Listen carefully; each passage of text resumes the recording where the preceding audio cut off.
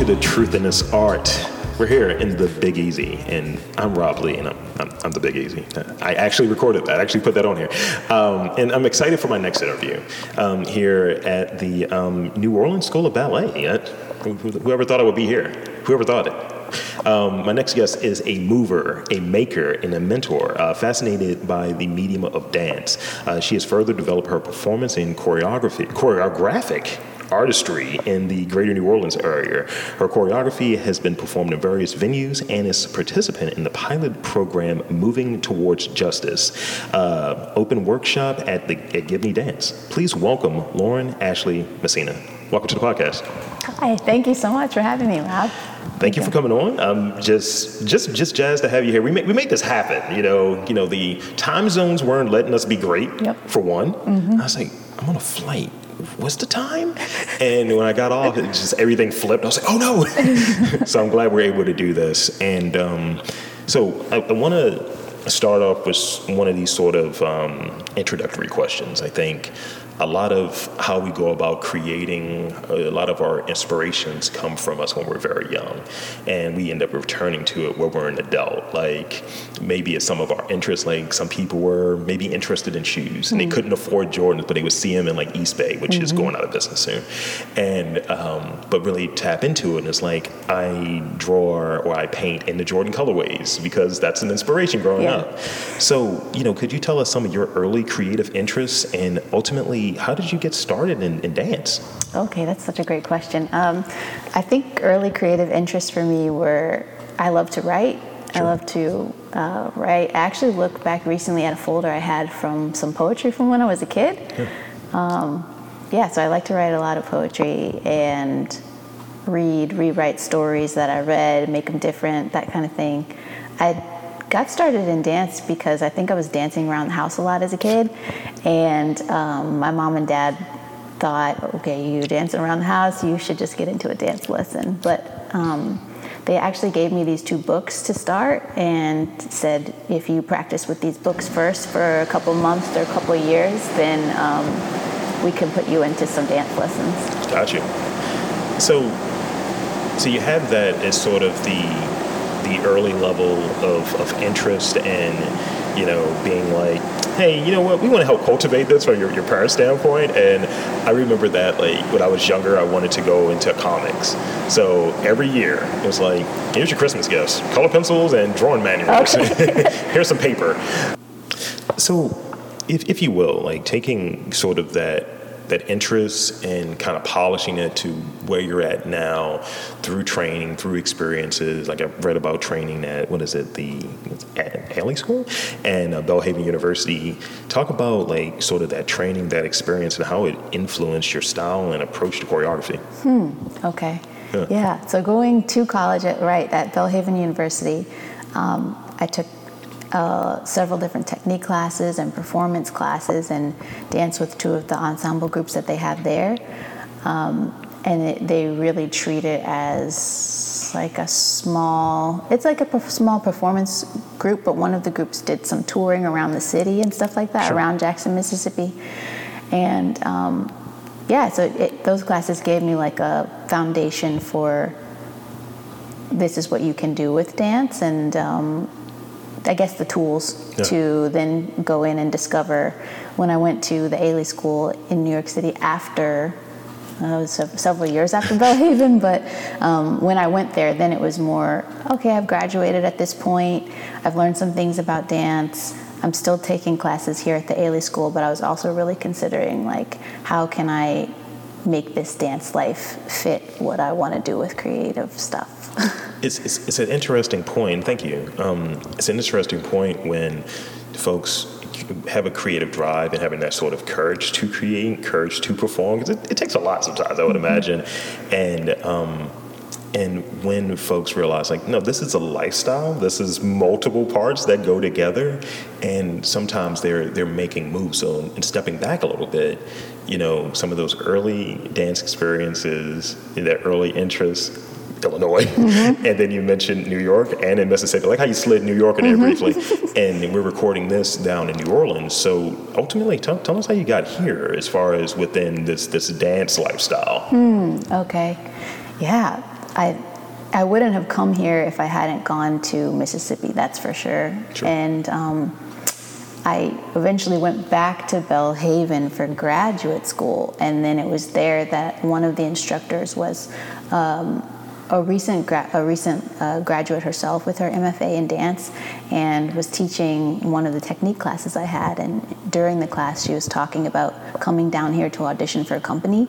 And in my mind, I guess I had this kind of like trajectory that either people had kind of, I guess, instilled in me, or I'd seen that if you go the route of going to college for dance, then you're not going to be a professional dancer after that. I don't know why that was in my mind, but especially going to undergrad and then going to grad school was kind of like, once you go to grad school for dance, then you're going to go into academia or something like that. Gotcha. And so when I saw her teaching these graduate classes and then getting ready to go audition for a company down here, I think my mind was kind of like, wait a minute.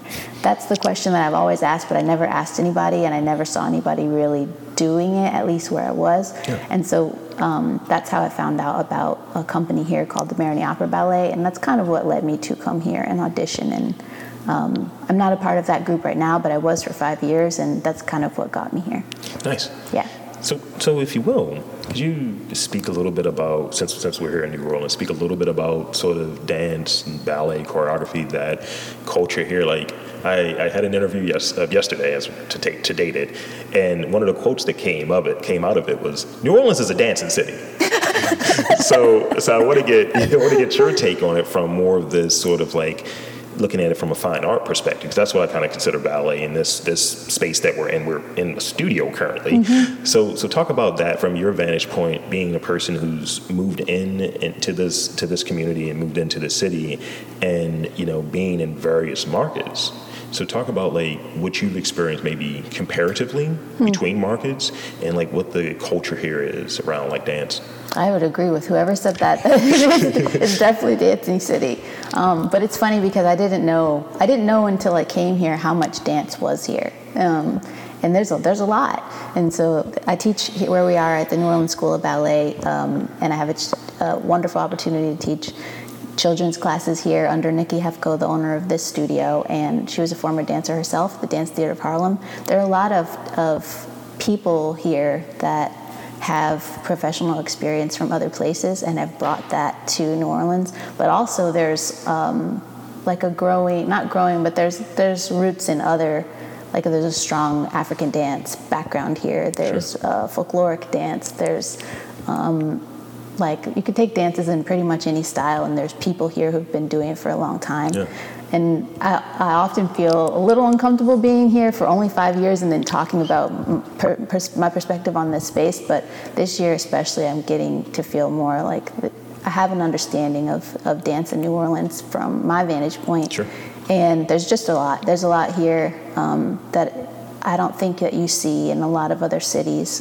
We do have like concert dance and what people talk about as traditional professional dance, like ballet and modern and contemporary, but really all these styles people are doing it as the quote unquote professional level. Like there's hip hop dance here, like a strong hip hop dance scene. I'm gonna sashay out of here. That's great. So in talking about it, and as you think about it, memorable performance or choreographic like piece that you created, like what comes to mind? Like when you think about it, it's like, that was a great experience, or okay, yeah, that one left, but we made it work. Talk about an experience that you've had from a performance standpoint, from a choreography standpoint, that really sticks out for you. When I think about things, I wrote this recently into a short story. It was a digital storytelling course, and I get crazy stage fright, right? And I just remember the first time I did a movie night, and I'm having this sort of internal dialogue of, you're gonna fail, right? This is gonna go like left, and then sort of the really positive, man, this is gonna be great. You can get a TV show out of this. Wow. And it's like neither one of them are quite accurate, so I'm somewhere in the middle, and I wanted to depict that in this sort of digital storytelling thing. But it's just funny that particular situation, not a podcast, but that, hosting an event stuck out for me. So for you in your discipline in this dance lifestyle, what has stuck out for you within your career? there's been a lot of things. Kind of where I'm at right now, this day that we're on. I'm working on a piece for Binge Dance Festival.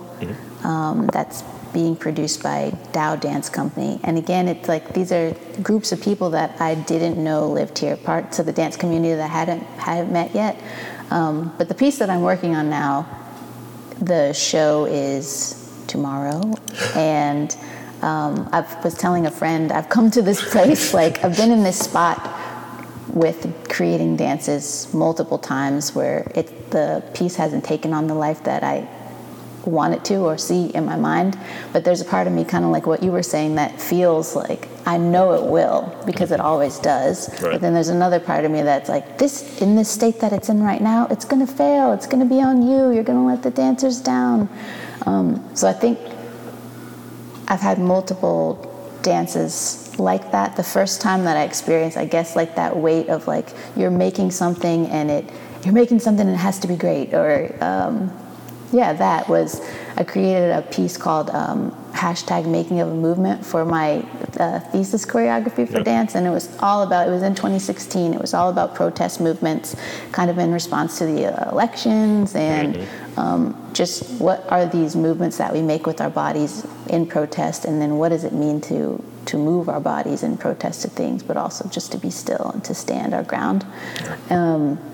And that piece, I think, left a mark on me and the way that I make dances, and being able to tell a story with movement and with words, and So would you, like, I know with, I've talked to chefs, I've talked to like artists, and you know, some folks get, and I mention those too because some of them don't use the term. Like there are chefs, I don't use that word, or artists that it's like, nah, I'm not quite an artist yet. It's like, but you've been doing this I'm not quite an artist yet. Do you use other terms in it? Because the storytelling piece is interesting, like telling the story through dance. Did you ever like use that? And I'll say, like, when people say, you know, to me, like, you're a storyteller, it's like, I'm facilitating. I'm helping someone tell their story. Oh, wow.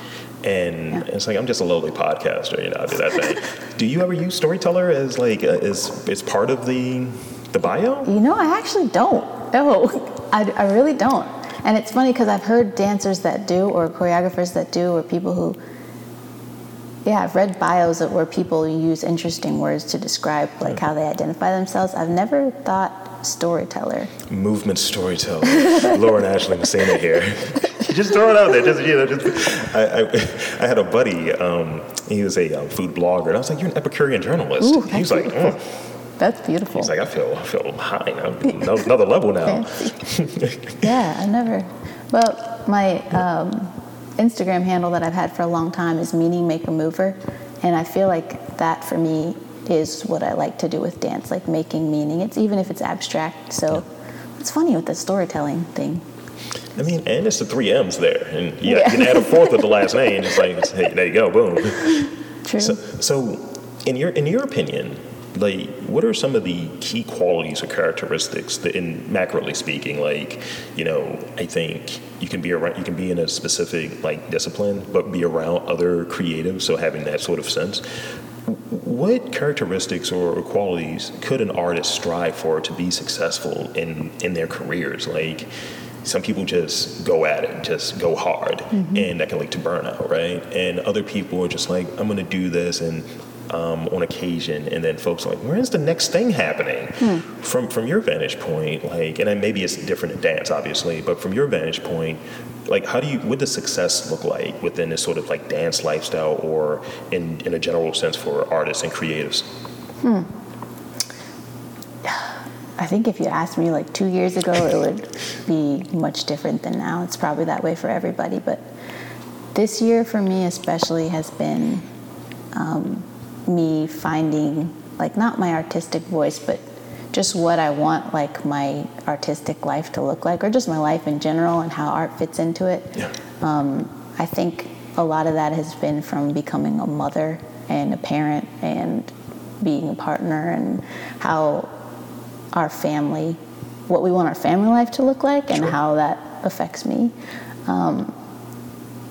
So for me now, success feels a lot like what's important to me, what's a priority to me, what do I value those are the things that feel really important now in like determining what success looks like in a piece. So with this piece I was mentioning, like it's not, I do feel the weight of measuring like the typical standards, like does it look good, how's it received, is it there high praise, a lot of accolades and stuff, but more importantly, like I want the experience of creating this piece with other people to feel good, for them to feel like they're in an environment where they can speak openly, you know, and where they can feel like we trust one another, we respect one another, and we care about each other.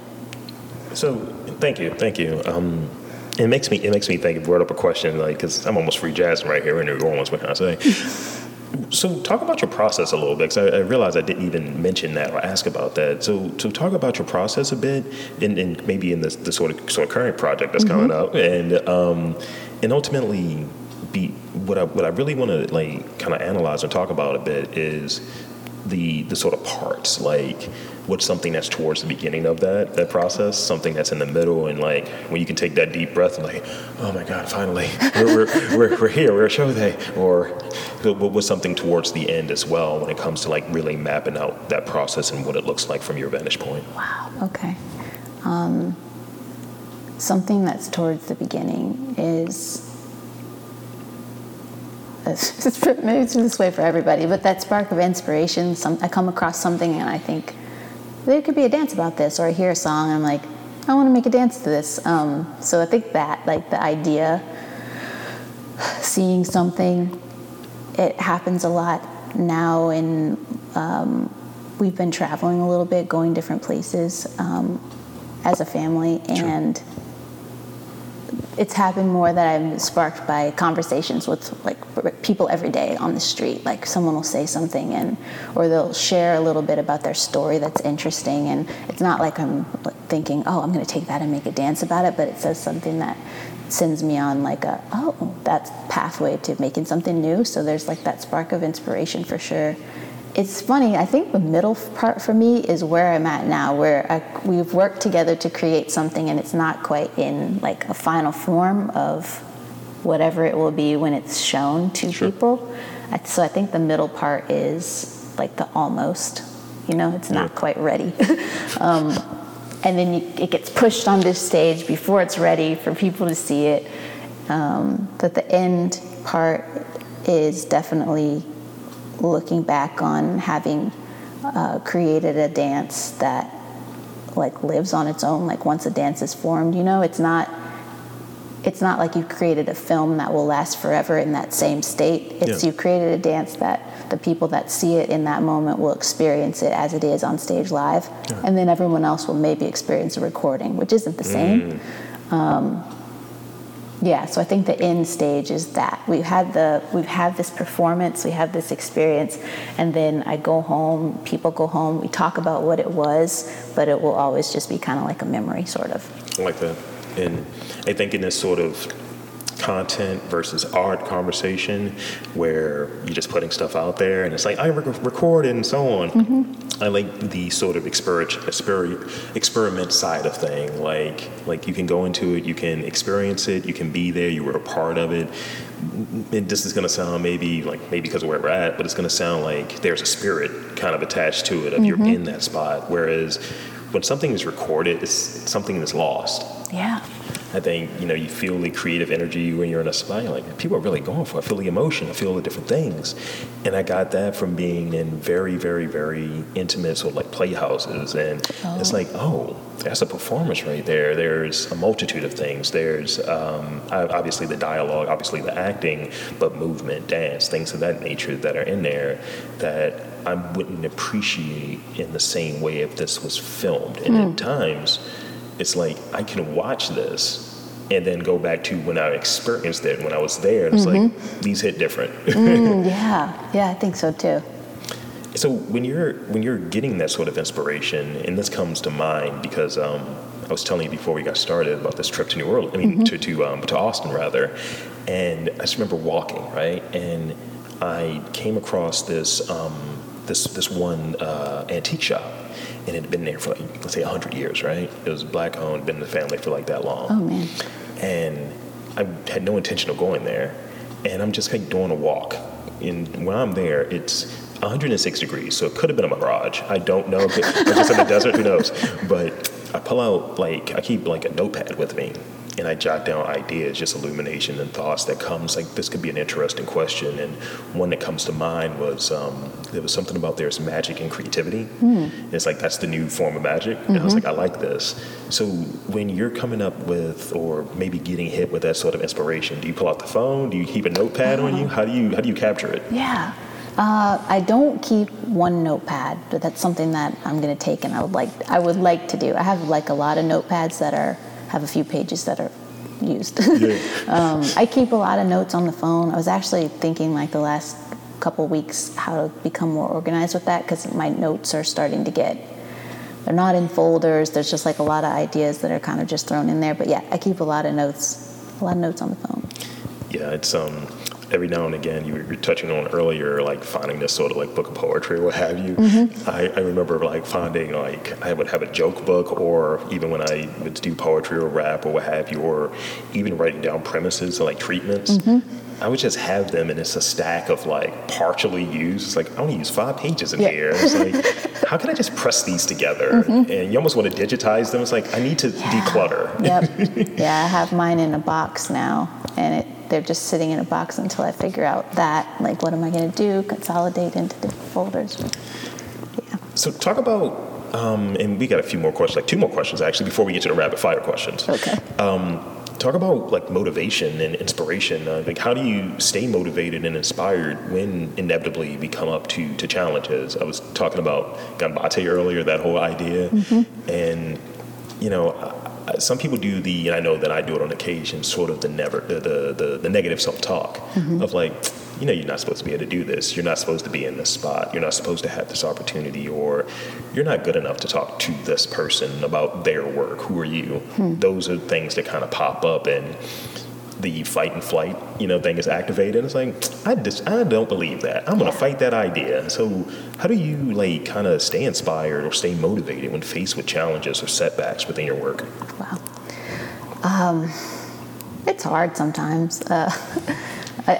I think I've found that the way I feel most motivated is when I'm motivating other people. So if I can put myself in a place where I'm like sharing good,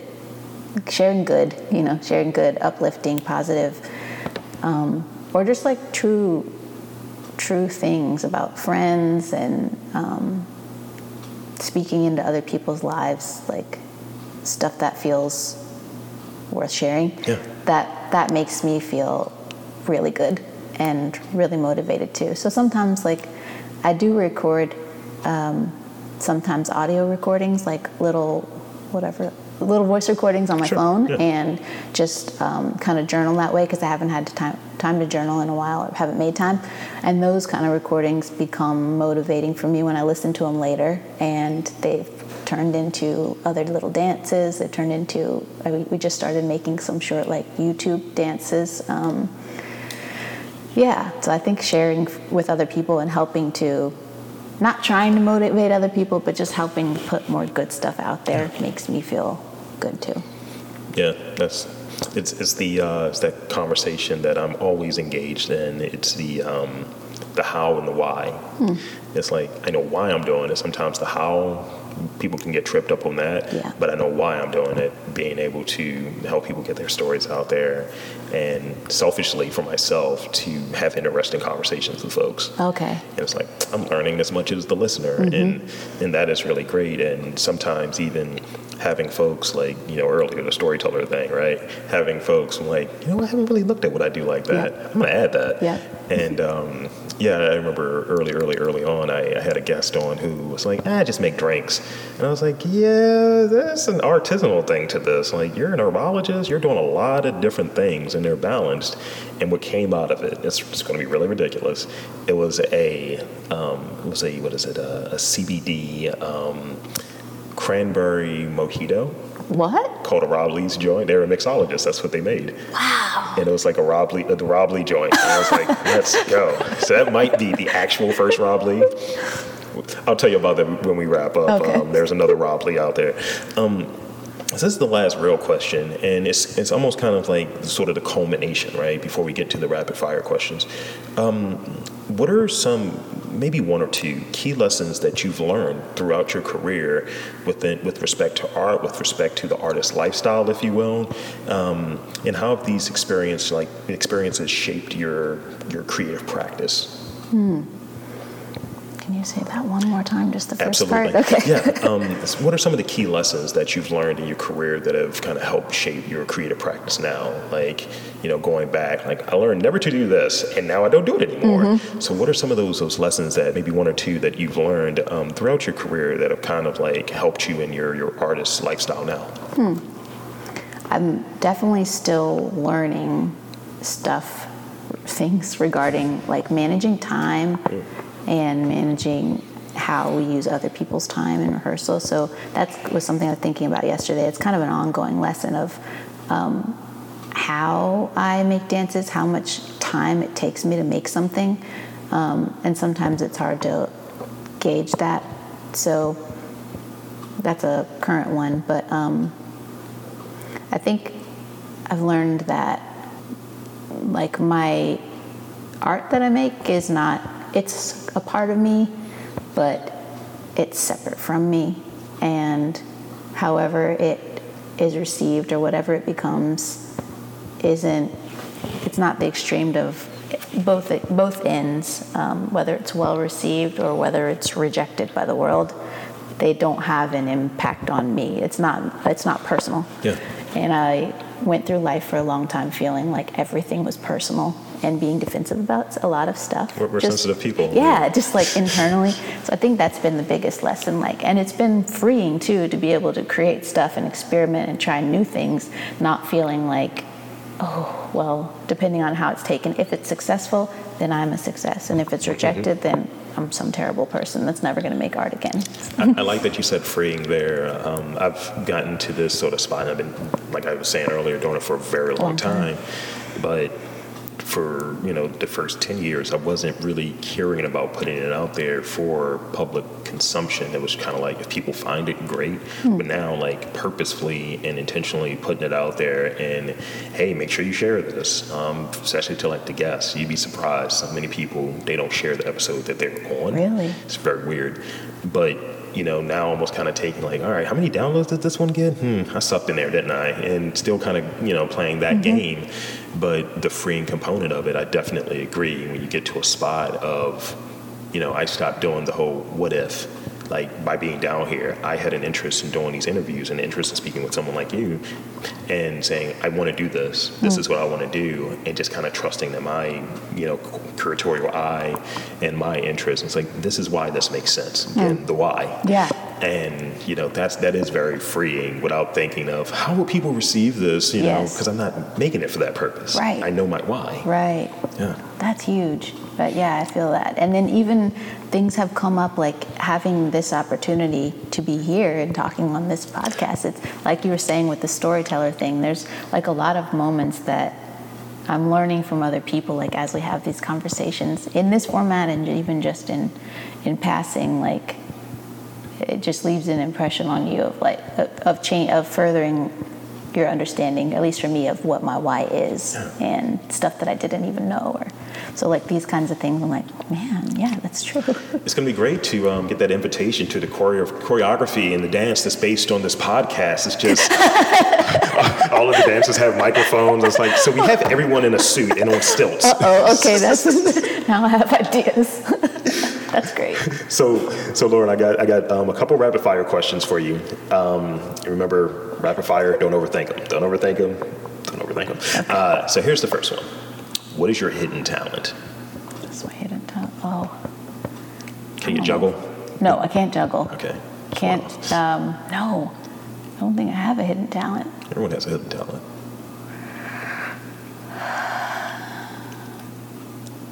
I don't have a hidden talent. Okay, we'll skip that one.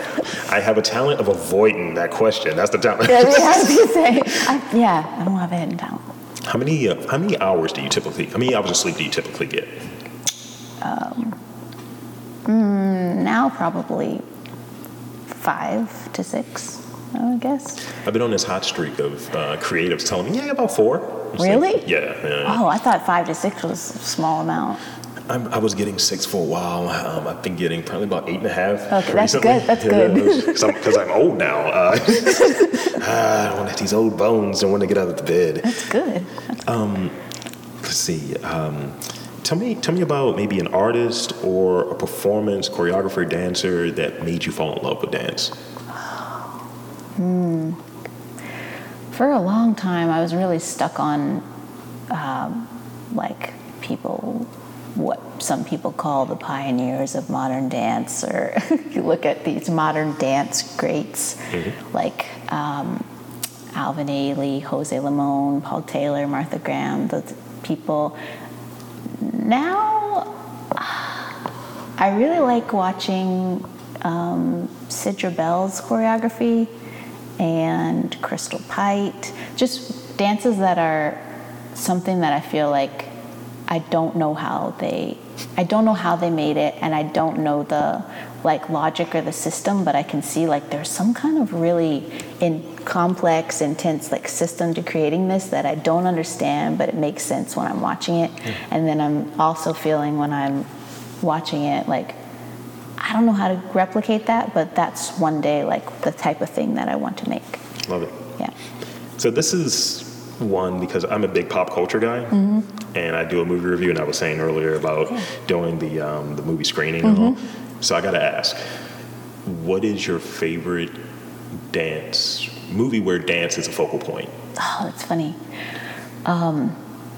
I have to mention it because it kind of ties it. But I'm now a part of this group that's local in New Orleans called NOVAC, New Orleans Video Accessibility Center, I think.